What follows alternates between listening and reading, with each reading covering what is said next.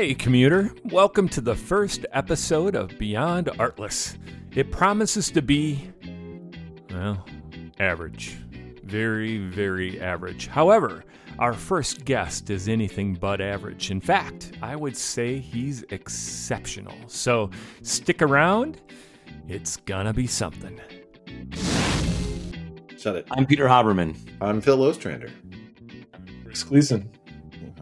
Oh, that's Scott. You sound like you're speaking into like a toilet bowl. What is wrong with you? What could go wrong? What could go wrong? Here we go. Every four podcasts, there will be a nugget, a kernel of wisdom brought to us by a mystery guest. Oh, no. Lots of nuggets of wisdom from the mystery guest. 1 and 4, will there be anything from us that's at all helpful? Right. That's right. That's right. And 1 and 12 was for Chris, right? 1 and 12. Yeah, 1 and he 12. still can't get his camera working. We got to get up on him. We got to get our names in there. We got to get our names in there because we're trying to do this podcast about art. Let's being art Less about art. Friends and art. Friends, artless friends. All right, here we go. Ready? I'm going to do it again. My name's Peter Haberman. My name's Phil Ostrander. My name is Chris Gleason. Do you always think you're the most important one? We're never going to make it. Do you need a dramatic pause every single time you say your name? Hey, how are we going to get Chris down Gleason, to did I know mention that this is I'm a teacher of podcast the universe? about our friends in the world of art that we get to learn about and be better teachers and artists and conductors, and you can't even say your name. Chris, let's just start with you and see if we can roll after that. Ready? Come on, TED Talk, man. Let's go. I'm Chris Gleason. I'm Phil Ostrander. And I'm Peter Haberman. And welcome to Beyond Artless. Artless. Beyond Artless.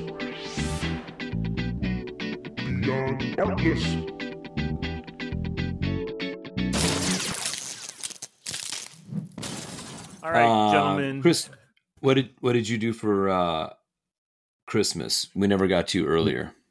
You and the fam. Christmas. So, are we actually starting this show for the very first time? Is this it? This is how we're starting? Yeah, Which sure. what I did over the holidays? We're going to start downhill and stay there. I like it. All right. Flat like Fargo Moorhead. Just keep it right there. Nobody wants to hear about your Fargo business. Nobody. It's cold. Are you going to let him answer the question? Or are you going to you're going to just keep pestering him?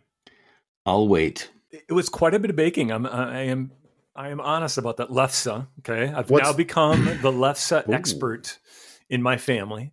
Listener, Ooh. Lefse is a Norwegian kind of like flat bread, I guess, in a way. It's a potato. People potato bread. And you can roll it up. This is fascinating. Keep going. Look, I combined both of my hair. I got the German side from Dad. I got the Norwegian side from Mom. And so I just get a bratwurst and I wrap it in lefse. And it is tremendous. I'm just saying.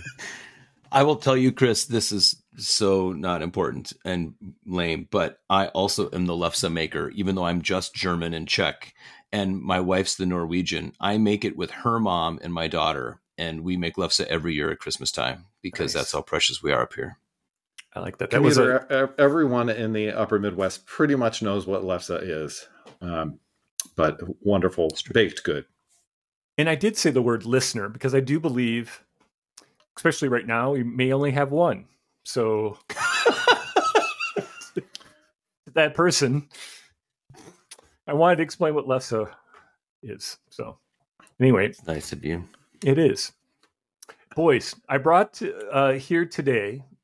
Speaking of our only listener, thought it'd be fun to bring on a guest to, basically to offer therapy to both of you. So the first guest that we have, our very first guest, is a tuba player. That's right, Phil. Oh, I'm so sorry. A tuba player. I don't want to go further in depression. I'm quite fine where I am. Grew up in Michigan. He attended the fabled Interlochen Arts Camp. He is taught at institutions such as, now get this, Port Huron Northern High School. Does that help limit it down? No, I'll keep going. The University of Michigan at Ann Arbor. University of Wisconsin, Stevens Point. He served on the faculty and received degrees from the University of Michigan, where he studied with H. Robert Reynolds. In 2012, recipient of the UW Edna Whitener's tuba player Tuba player. received awards. In fact, he's A tuba player received awards? not only that, but the president of the Big Ten Band Directors Association. Oh, okay. Band director. All right. Yeah. He's in demand as a conductor, clinician, guest conductor throughout the United States and abroad. He currently serves as professor of music, director of bands, and the chair of conducting area at the University of Wisconsin-Madison, UW. That's it. The amazing human leader I know who and this musician is Only one and only Scott Teeple. Scott Teeple. He's Scott Teeple. Yay! Has already been entertaining.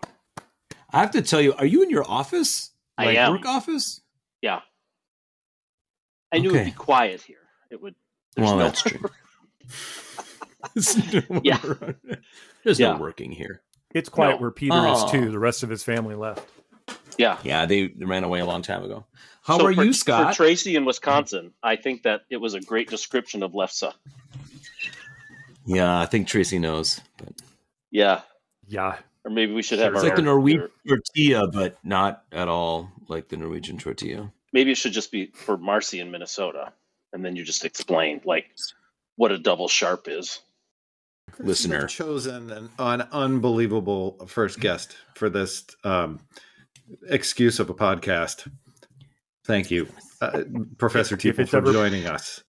Yeah, I am honored to be here. I just love to see you guys, whether it's in the Isle at Midwest or WSMA, whatever. It's nice to get together and hang out, even if it's just us. I think this is very satisfying. It's a major letdown for you, I'm sure, but it's very satisfying for me. It's a good possibility. And there's only one direction to go from here. I mean, you can only go up. So that's the perfect way to start a podcast. Now, Scott, I want to get the first question in here because these two will just they'll steal the whole show the whole time. I want to go back to your Interlochen days. Talk to us about little Scotty Teeple and what were you doing at Interlochen? Well, first, I have to set the record straight. I didn't attend the National Arts Camp. Then it was 8 weeks. I think now it's 6. But I attended for 2 years the all-state program at Interlochen. That's right. So I was in the high school band. Yeah, I was in the high school band. They're 2-week sessions. And I can go on about this and just kill all of your time. But the year between my 8th and 9th grade year, I went to the Blue Lake Fine Arts Camp for 2 weeks, and Max Planck from Eastern Michigan University was my band director. It was fantastic. And that year, I auditioned and got into what is their international band, and the international band would rehearse for several weekends throughout the year and then meet again for a week in the early spring right after school got out, and then they would travel to Europe and give all these concerts. So my parents would take me over to Blue Lake, and we would do all of these rehearsals each weekend. And then I was on my high school band trip to Florida, and I got word that the trip to Europe is being canceled because Gaddafi was all these terrorist attacks were happening. And they just thought it's a bus full of American high school kids would just be too vulnerable of a target. So it never actually happened. So then the next year, I went to Interlochen for the All-State program at the suggestion of my high school band director. I was really fortunate that I had a lot of people who were making suggestions and pointing some things out, as I think everybody here can agree with and probably share the same stories. Peter was encouraged to actually not do anything that he's done and did it anyway. Highly encouraged to stop at every moment. But did you grow every up? time you went in your director's Michigan? office, he would just move the sheets from the desk so you didn't see any camp possibility. Yeah, That's right. Yeah. So I grew up in Michigan. You grew up in Michigan? Yeah. Mm-hmm. Yeah, I was born in Detroit. Actually, Southfield, just outside of Detroit. My parents had a music store in a strip mall in Detroit. And one night, they got a call, and the strip mall was on fire, the store next to them. So the store burned down, the strip mall burned down, and they moved back to Port Huron, Michigan, which is about 100 miles from Ann Arbor. excuse me. So that's where they're both from, and they started the music store again. So I grew up around all of this stuff, and I would go on the road with my dad. I loved going into band rooms and meeting the band directors. That was just like at a very early age, I felt I had met my tribe, my people, it was just fast. Everything about it was fascinating to me. Did your pop love the road warrior aspect of it too? My dad was seasoned veteran. Yeah, he is front of house. He loved the interconnection, the interaction, the connection with the band directors, hearing what was going on. When they did fittings, he loved hearing the kids make sounds, and the staff from the music store would go and help. I mean, that was just his thing. And my mom was very much back of house, did the bookkeeping, accounting, so I think that was a good balance. Mom or dad play an instrument? My dad was a singer. Yeah, my dad was a singer, and actually, he went to Interlochen when he was in high school. He went for a camp in the summer and sang. Awesome. Yeah, now, but cool. Look, in that high school camp, the high school, the all-state, did they have like cheer auditions, like placement auditions? Yeah. And like, did the other students vote on you moving up or down the seats? Yeah. So this is how oblivious I was. I was just kind of like a bumper. You know how you put those bumpers in the gutters of a bowling alley, and you throw the ball, and you just kind of. So that's the only way Phil bowls, is he doesn't know how to do it any other way. I was just kind of bumping through. I'm okay, go this way and go that way. So I get to Interlochen, having been to that Blue Lake experience the summer before, and my high school band, which was good, but of course it wasn't Interlochen kind of level. And I get there, and they hold auditions, and I meet this guy named Jerry Young, who's just this kind of, he's just a guy. He's holding a tuba. He's a guy. I go and I play for him. Other people play for him. There might have been 8 tubas, 9, something like that. I don't know.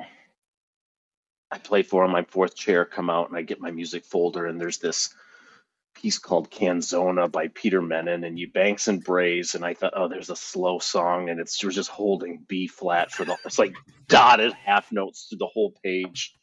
And then this piece called Symphony in B flat by Hindemith, and I thought, okay.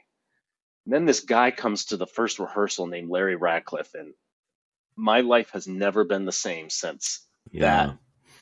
I mean, I will try not to get choked up here, fellas, but it was a life-changing experience in the most literal sense. It changed how I thought about music. It changed how I thought about rehearsals. It changed how I thought about my role. It changed as a musician in a group. It changed how I paid attention to conductors. It was. Why do you think he was that way? Why do you think he was so good? I mean, I worked with him once for a week, and I was much older, but I had the same experience. It just, everything in me was like exponentially in charge. It was charging forward. Yeah. Well, I guess for me at that age, it was this individual knew absolutely everything he could possibly know about the music. And I mean that beyond the mechanical information, like the second clarinet comes in here and the snare drum comes in here. He knew how the second clarinet part was supposed to feel. And he knew how the third clarinet part was supposed to feel with the second clarinet part, and how the whole composite, like he could look at all the dots of the Seurat painting up close and have the whole painting in his mind still. He didn't have to step back from it. It was all right there. You got so close. You said beyond the... and then you missed it. It's beyond okay. the notes, okay. Yes. First I'm guess. sorry. See, first guess. It's okay. Yeah, Trademark, no, your second guess. I'm telling you, it's just going to go up from here. Yeah. Look, if you could cry a little bit, Scott, that might help the rating. So, just let it go. Yeah. Okay. Good. Yeah. he just knew, he just knew everything about the music, and he had this energy that was palpable. You couldn't help but want to absolutely play your best. You couldn't help but absolutely cheer for everybody else to do the same thing. And everybody was pulling. And I can remember those rehearsals were so intense. I don't know if he ever looked at the score ever for any piece. But Scott, I had Larry also at Interlaken. That's where Chris and I first met. Chris is still trying to recover from Interlaken. Yeah. So do you remember that chair placement part, where it was 8 weeks of trying to get into the upper orchestra, and there was a trombone player who kept... No, listen. Yeah, so denying me. The voting was rigged. The voting was down rigged. There. Was it Old Dominion chair voting systems? Well, no, Chris just would add a stinger to every passage in his solo challenge. I'm not exactly sure why he thought that was a good idea or how it would help him. Tchaikovsky wanted it there. So, let it happen. But my very first summer there, I had Larry also as a conductor, and conducted music for Prague from memory. And I just could not fathom anybody that could commit that kind of material to memory that way. Couldn't believe it. So intense. Oh. It was so intense. I remember a raccoon fell. The bowl there has these logs in the ceiling, and so we're rehearsing in the bowl, and a raccoon fell from one of those logs, and it was like Moses came through the band. Within a millisecond, the band parted because everyone was panicked, and he flipped because we lost our concentration, because we could not... I'm sitting there I was just stunned. Oh my gosh, it was intense. Yeah. But that chair system, I think it was every Monday or every Thursday or something, you would play. We were in the tuba hut behind the bowl, and you would play. Yep. And then somebody else, the person next to you, would play, and then you'd put your heads down. And then you would close your eyes and a thumbs up or a thumbs down. So I moved from fourth chair to first chair. And I thought, and I was like the bumpers just going down the alley. I was just playing. And I thought, I don't want to move in this direction. I know how much pressure is on that first seat. It was just so intense. I didn't want to. No, thanks. You should have tried just putting a stinger at the end of each of the excerpts like Chris did. He never got there. That's the best way to do that. So all your degrees at Michigan? Yeah. Well, I did a bachelor's. I don't have a doctorate, but I did a bachelor's, and then I taught high school, and then I went back and did a master's. And then I got hired there. So while I was at Michigan, I was the assistant director of bands at Michigan, and then Stevens Point called and asked if I knew any grad students who would be interested in the Stevens Point job. They're just kind of collecting names for their pool. So they said, hey, if you have any graduate students that are there that you know of, or anybody that would be interested. And I knew that both Dennis Glocke and Don Schleicher had that same job. So, and I was the assistant marching band director at Michigan at the time. So that kind of consumes your life also. I thought, I think I might be interested in this job. So I applied, and then that was the year Bob retired. So Bob retired. Jim Tapia went to Syracuse to do the orchestras, and I went to Stevens Point. Scott, I know Peter skipped over about 10 years there. So I'm going to force you to backtrack. And that's okay, because Peter's always going too fast at everything. So I have buttons on my instrument. The buttons let you go much faster. Yeah, it's faster isn't always better, Dr. Haberman. It's okay. So I want to backtrack in that. So you had these formative experiences at Interlaken, and both Chris and I had them as well. Regardless of how Chris recovered or not. I'm wondering how your parents felt about you making the big shift. Into I could do this as a career. Were they supportive? I mean, I know they were music store owners, so I assume that they were. But were there stipulations? Do you have to do this kind of degree, or what did they have to say about it? No, it was that conversation never came up. I knew from an early age that I wanted to be a band director. It's kind of a warped story, but my kindergarten teacher took us to the high school band room to hear the high school band rehearse. And at the end of that rehearsal, they asked if anybody wanted to direct the band, and I raised my hand. But of course, I knew Mr. Payton because I had been on the road with my dad. So to me, Mr. Payton was this epic hero. And the story is I went home and told my parents that day after that rehearsal, I want to be a band director. And I never went through the phases of I want to do this or do that. I'm just going to be a band director. And my grandfather, even earlier than that, my grandfather was you wanted to go back 10 years, Phil. I just went back. How long is this podcast? My grandfather was a member of the Salvation Army. And the Port Huron Salvation. So my dad and Jim Kernow grew up together, and the Himeses were the majors at the Salvation Army. So Colonel Himes, Bill Himes' mom and dad were friends with my grandparents. My grandfather played baritone horn in the Salvation Army band. So I would go to this. They would have services in the park in the summer on Sunday, right by the Blue Water Bridge that connects Port Huron to Sarnia, Ontario. And the band would play. And then on Sunday nights during the fall, winter, and spring, they would be at the Citadel. And that warm brass sound, oh my gosh, that still to this day. So anyway, there's that whole connection. There was never you can do music, but you have to have, you have to do a minor in journalism or something. It was just always there for me. I was encouraged, but there was multiple warnings every other day by my parents, who were both music educators. So it was, sure, you could consider that, but with a double major in this and that and the other. And yeah. So how much faith they had in you, Phil. I see. Did you get a double major? I lasted a year and a half as a mechanical engineering major. And then actually I had the three math majors. really got to him. Yeah. Yes.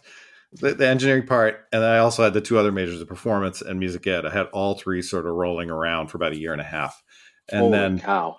Math got hard. Can I ask what summers were you at Interlochen? Chris and I were both there. No. That's not how this works, let me ask Scott. this. For Chris and I, it would have been somewhere between the summers of 1990 and 92. Yeah, 92. Potentially. I sat next to a great trombone player, and I practiced as hard as I have in my whole life to try and get close to him in challenges. But Jim Markey, I think he spent the summer knitting and playing an organ, and I never got even close. Not even close. Might as well put a stinger on every note. It works for Chris. Man. I'm just telling you. All right. So, Scott, can we? I'd like to go back even farther. We can do this. Talk to us about your thoughts when you were 2. Great. This is really going to go. This is amazing. So you and I talked a while. I don't remember how many years ago this was, but you were talking about when you were at Stevens Point. You were there for decade? 5 years. Oh, 5 years. Oh, way off. But then there was that transition where you were there but not there, or that whole thing that happened in Madison. And I was at Stevens Point for 5 years, and then it was the fall of my 6th year, and I got a call from somebody here on campus, and they said, "Hey, we have an interim position open. Right. Would you be interested?" So I took a year leave of absence from Stevens Point, but I was here.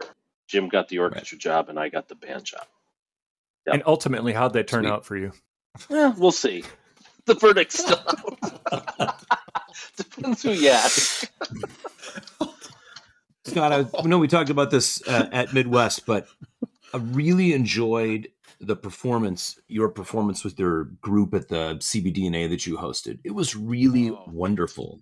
Why did you want to commission Danny? Well, I know it was a former student, right? Like you knew him as a student, or how did that come around? And then the Beanbender piece, I want you to talk more about digging into that, because there's not a lot of things with a singer, random instruments, and a toy piano that make me go, now that was artful. And yet there it was. It was really cool. Sorry, what was the question? the Dan Mitchell. That happens piece. with all of Peter's questions. Well, by the time I get done answering, you're gonna wonder what the question was. Chris hasn't even asked one yet. Well, he asked about when I was 2. We had to move that along. Down. That was a great question. I can't. Sorry. Sometimes if I have he to wasn't leave. the host of this event, I don't know how we make this work, but that's okay. Yeah, Dan Mitchell was a student at Stevens Point when I was there, and he was in the theory and composition track that Charles Young had created. Charles Rochester Young of Tempered Steel and Other Pieces fame.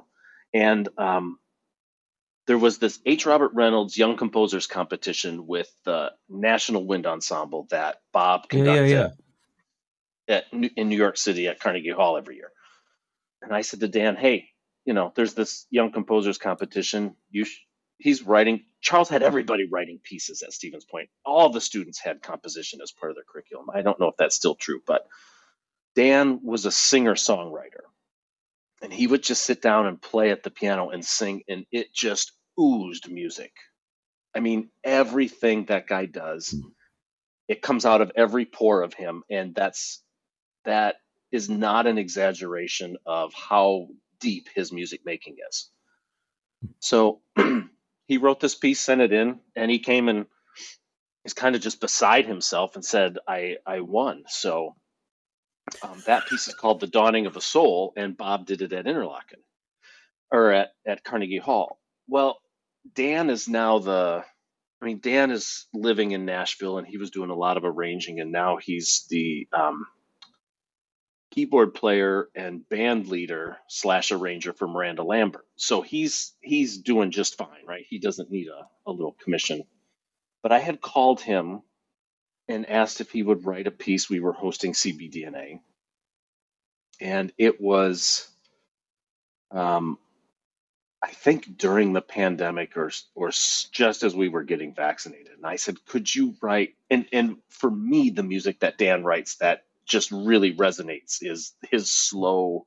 I mean, he does a lot of things, as you can imagine, but I just asked if he would write this kind of slow piece and if he would make sure it's accessible to a variety of abilities so other ensembles could play it. And what we were really talking about is a way to include audience and the audience participation kind of thing.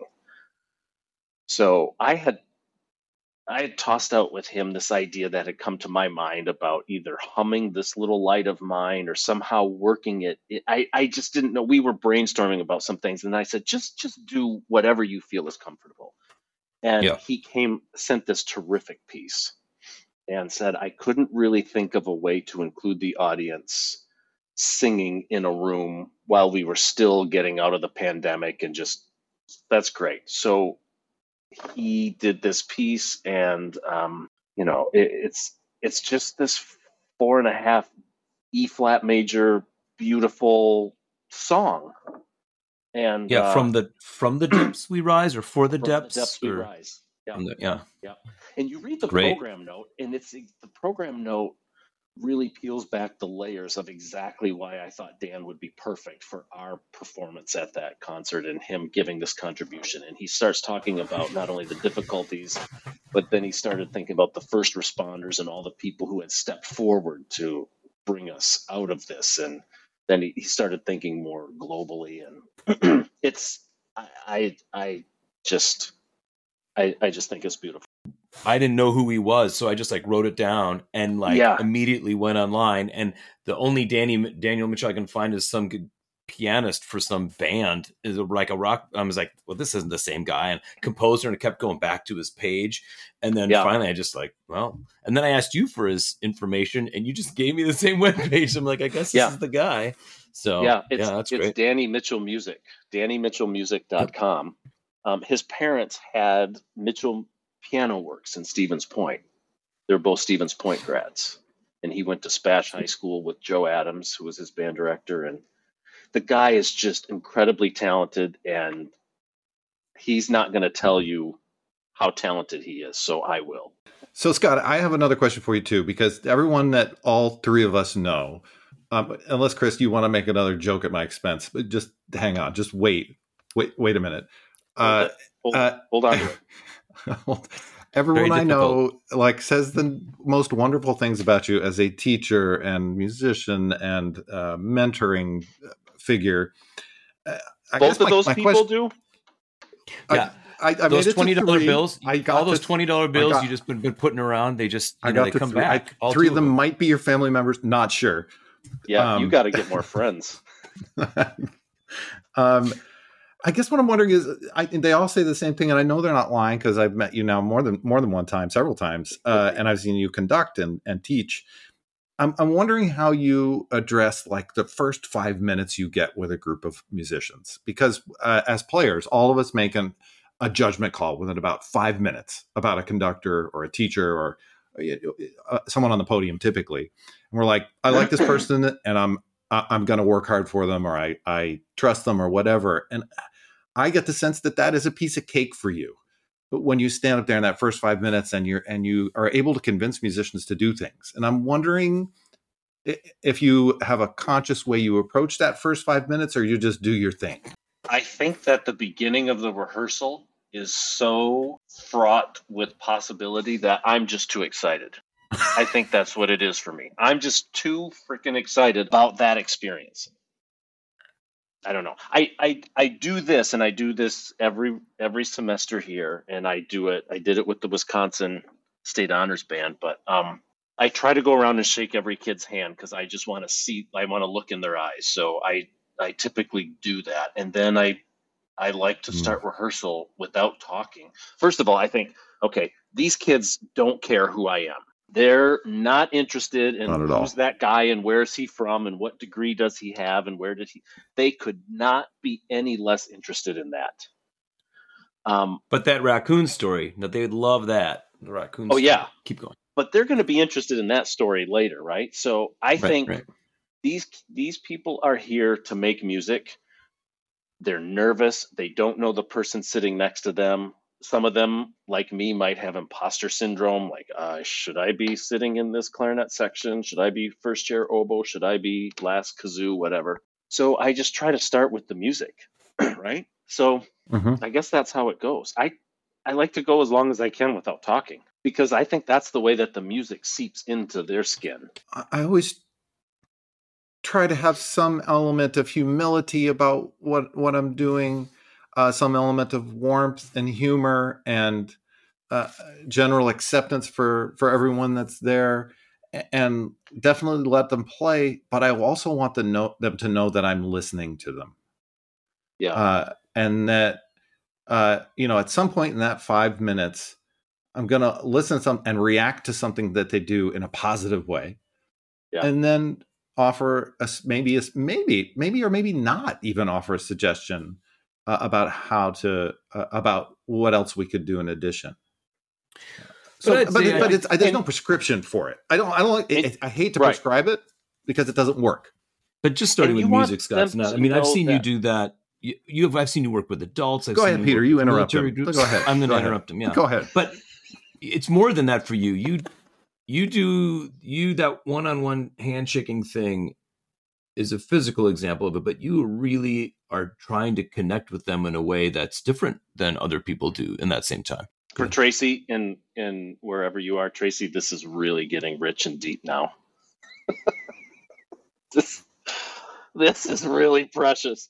I don't think I do any. I know I don't do anything different than the three of you or the rest of our colleagues in the profession. We all care about it. We show how we care in a certain way.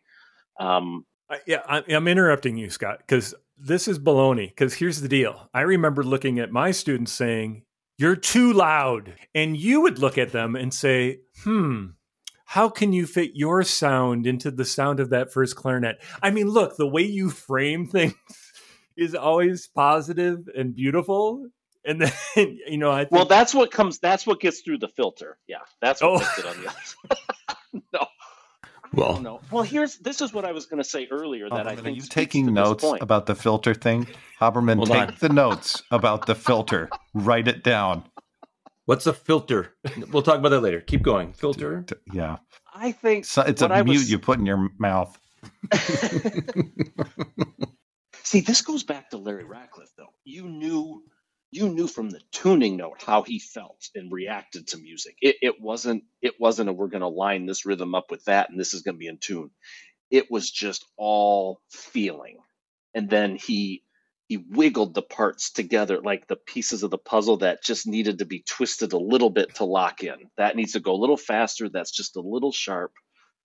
But it was all the music all the time. So I think that I do that better some days than others. But I also think the beginning part of rehearsals, and I do this here, but I can point out experiences with the Wisconsin kids. I want them to know everybody else is listening to them.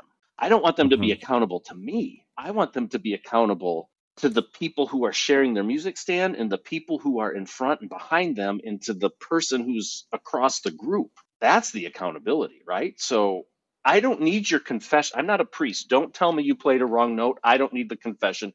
We all heard it and the people next to you heard it. And we all just trust that it's not going to happen the next time we get to this measure. But okay, young music educators, that's like a truth. You know what I mean? That is an honest to goodness truth, is that you need to divorce yourself from being the center, right? Of the, and that's the thing, everything though. Applies to you except for the young word. The young, not filter the young starts with word. an F. Filter starts with music an F. educator, not young. Young. Because when you agree, approaching older. Wouldn't you agree, Scott, that that's kind of the thing? It's like, you have the baton, you're the center of the stage, like everything revolves around you. But in essence, we're really trying to empower the ensemble. Yes. I just do not subscribe to the everything revolves around me. And I know you didn't mean it that way, but just in case my mom happens to hear this or somebody else. She's not listening either. Yeah, right. She gave up after Chris's 2-year-old question. I very much think of myself as a collaborator.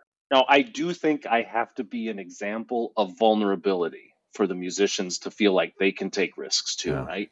And I think of specific musicians in the wind ensemble here right now that latch onto that and they become examples for the people around them. So if somebody else sees one of their peers doing it as well, that I think that gets more investment and buy-in in the long run. The last thing I want somebody to do is spend part of their day in a practice room getting a part ready so that I'm happy or that I don't focus on them. We all want them to do it because the rewards of the music are great and it's worth all of our time and investment, right? When I was doing the Wisconsin State Honors, we were working like dogs in June. It was also the first time in my life I ever had strep. So I was just digging deep to just get through. And we were working on Michael Dougherty's Bells for Stokowski. And there isn't anything about that piece that's easy except the release at the end. Just finally, we made it. No stinger, Chris. There's no stinger. No stinger. And I remember thinking, okay, I mean, we had been working on, we were in it now. There was no going back, right? So you know what I'm talking about? We had invested that much time and it was still just not coming together yet. And not only was it not coming together, there wasn't buy-in from the students yet. You can just, all know what I'm talking about. You can feel that. Absolutely. So I just stopped in rehearsal at one point and I said, is this piece too hard? Thinking, of course, the response was going to be a unanimous, no, not yet. Just get. And a kid in the trumpet section in the dead silence said, yes. And I thought, Teeple, you idiot, just lost. And if I was as smart or funny or witty as any of the three of you, I would have had something funny to break the tension at that moment. That's I can't. I'm not funny. I'm just not a funny guy. And that's funny that I'm not funny. So what the did only you thing do? I could Did you do was just just go keep going. I just said, let's just not give up yet, because I really think this is just around the corner. Yeah, there it is. There it is. Give it 4 more hours. Just buckle down. We'll be fine. Look, in 3 years, we're going to be ready. All right. Let's just give it 3 years, kids. I can tell you, Scott, having attended that concert this summer and my son being a part of the band, he loved every minute working with you. You are an absolute gem. And Wisconsin's happy and proud to have you at the helm. So now, Scott, I have a speed round ready for you. Ready? So you have to. Hey, do you guys listen to Alan Alda's podcast, Clear and Vivid? No. Oh, Clear and Vivid. No, it's fantastic. But he has this. It's like the James Lipton. Sorry, Chris, you can cut this. You can edit this out if you want to press Mark Clip. But he has this kind of list like James Lipton did. It's pretty cool. Chris doesn't know what Mark Clip means, but keep going. Anyway, so that sounds like what you got going here. That's exactly. I love it. Taking it from Alden. Who is it? Alan Alda Lord. from MASH? Alan Alda. Come on. Oh, yeah, MASH. That's right. I knew that. All right, you ready? Here we go. Hey, you're going to want to check that out because Itzhak Perlman is his first guest. Wow. See? It's about communication. Yeah. It's, listener, after you're done with this, make that number 2 on your podcast list. Or number 1. I mean, however, wherever we want to cut back in here. Well, on this episode, for sure. This might be the only I gotta episode. go listen to a podcast. I'll be back. I gotta go. Go. All right, number 1. Does the person flying in the middle seat get both armrests? No. Okay. Number 2, New York style or Chicago deep dish? New York style's thinner, right? Yeah. New York style. New York. Okay. Mm-hmm. Pineapple or no pineapple on pizza? Oh, no pineapple on pizza. But I love pineapple. Is Die Hard a Christmas movie? I've got to tell you. Can I tell you a story about Die Hard? Please, anything besides this lightning round would be great. Teacher of the Year coming up with these questions. Oh Teacher of the Year coming up with these questions. We got to cut that whole last 45 minutes. Oh, my God. Yes, please tell us a Die Hard. So I'm hanging out with my godson and his dad. My godson's 15. Well, was 15, I think. Now 16. But he, hey, Uncle Scott, you want to watch Die Hard 3 tonight? Sure, okay. Do I need to have seen 1 and 2? You haven't seen 1 and 2? No. You haven't seen Die Hard 1? No. So we start the original Die Hard, right? Twice his mom comes downstairs and is just like letting her husband know she's not happy about the volume of this movie and that we're going to wake up his little brother. We get to the last 10 minutes and my godson, John, says, I got to call it. I'm just beat. Like, we've got 10 minutes left in this movie. What are you talking about? Sorry, Chris. Put ketchup on your eggs. Are you trying to go back to these questions? I am going back to the questions. I think sure. Ratings plummeting. Hot dog. Is a hot dog a sandwich? A hot dog is no. A hot dog isn't a real meat. It's not a real thing. Mahler or Shostakovich? Ooh. What day is it? Tuesday. In the winter or spring? Winter. Definitely winter. I'd say Mahler. A song cycle or symphony? Symphony. Yeah, I'd say Mahler. So going back to Peter's question about the CBDNA concert, Biedenbender's music, we just did his saxophone concerto. David Biedenbender's music is so great. And he is such a really good guy. And he's got Wisconsin connections too, doesn't he? He was born here. Yeah. Yeah. I've done his trombone sonata. I've done his trombone choir pieces. Yeah. They're great. And his music sounds so very different, right? And not only through the years of his, but like even things he's writing right next to each other. It's not like, Vivaldi wrote one piece and just had different cadences that he's made starting and stopping. I mean, it's just amazing in interest, and it's phenomenal. Yeah. Yeah. Great guy, great composer. Scott. We didn't think about how we're going to get out of this, Chris. Yeah, we did. Please, one more question. I do. Here it is. Is the glass half empty or half full? It's always half full, right? That's what I'm talking about, because that's Scott Teeple, people. Half full all the time. You are awesome, Scott Teeple. We are proud to know you and thankful that you came on our one and only podcast. This may be the only episode, but god darn it. We had fun. I had fun. Peter, wake up. This was a blast. That feeling is mutual. This was something. This was really something. No, this was something. It was everything I expected. Yes, it was. And can I just say thank you for... That's another one. You did not disappoint. Listen, no one knows how to bounce a plane along a runway like we do. Yes. Yeah. All right, Scott, we've wasted enough of your time. Well, my mom's I love you guys, my mom's and I am we love you, honored Scott. to be spending time with you. So thanks for the Thanks invite. for doing this. And this was great. if it's the last one, I'm sorry. I did what I could. Yeah, so you did. We didn't give you anything to work. work with, and for this, I'm so sorry. We didn't give you much to start with, but very, very little raw material. Thanks, Scott. All right, you too. All right, Happy New Year. Yeah, take care. See you later. Yeah, he's a good dude.